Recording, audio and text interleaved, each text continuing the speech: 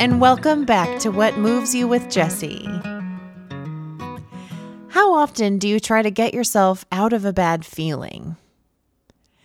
And in doing so, how often do you find yourself trying to find the answer as to why you feel bad?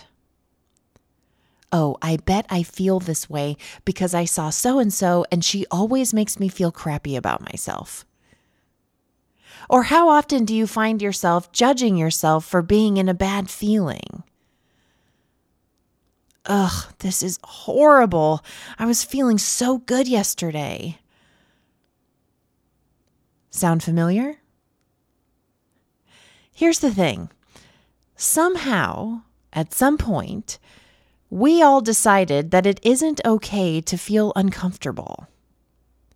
That it means something about us if we feel bad. We were the ones that put deep meaning on our wide array of discomfort. So anytime we're feeling anything other than a good feeling, we feel compelled to do something about it. Question it, try to figure it out, try to understand it, label it. But here's the thing. When you've shaken a snow globe and you want the snow to fall to the bottom as quickly as possible, do you shake the snow globe some more? I didn't think so. What do?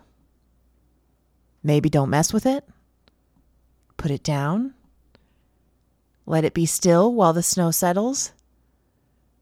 Because as we all know, eventually it does. Can you see where I'm going? Your mind does the same thing. And although it may be so compelling to try and figure out what's going on outside of yourself to try and understand your insides, you will never find answers that way. Never, ever.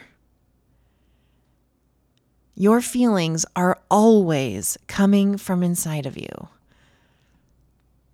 From the stories you're experiencing from your little ego mind in the moment.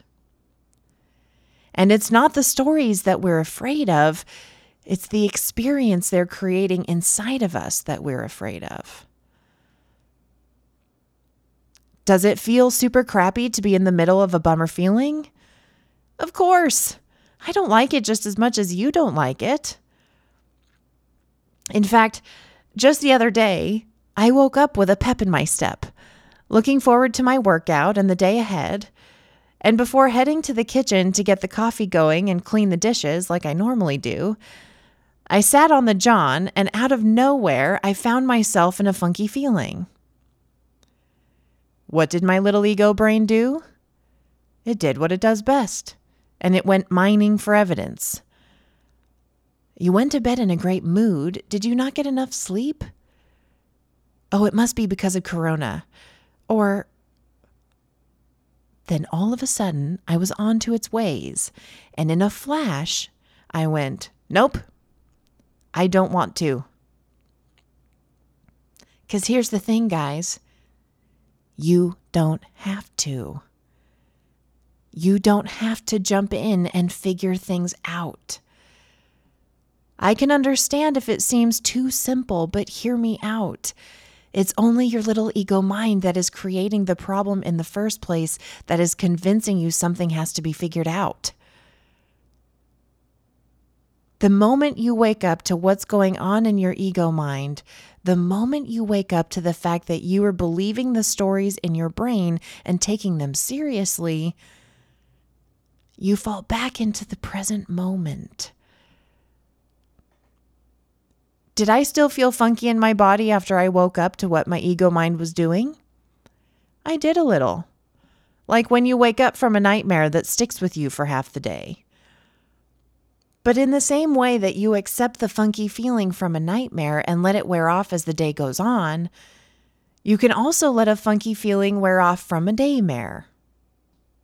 The stories you were enthralled by. Now remember, your ego mind will do its mining for evidence to convince you that you should take a second look. But in doing so, I promise you that you will never find a solution that you can get behind, and the snow will stay swirling in your snow globe. Real solutions, real answers always come from a deeper place within you. And just like the snow globe, when we accept the uncomfortable feeling and trust that it will move on, we naturally come back to a neutral place. Our mind settles. And proactively, that's when we hear from our deeper selves. Insights into the invisible thinking that was limiting us from feeling expansive and whole and content. So to bring it full circle, it doesn't mean anything about you when you feel bad. It's just an emotion on offer to alert you that you're merely experiencing thinking in the moment that isn't your current reality.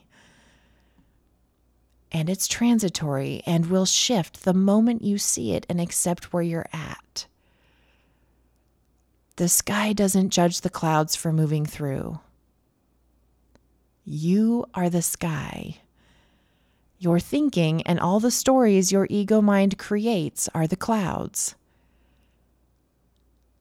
And just like weather, if you don't take the story seriously, they will move on and you'll return to the state of being you were craving to get back to in the first place.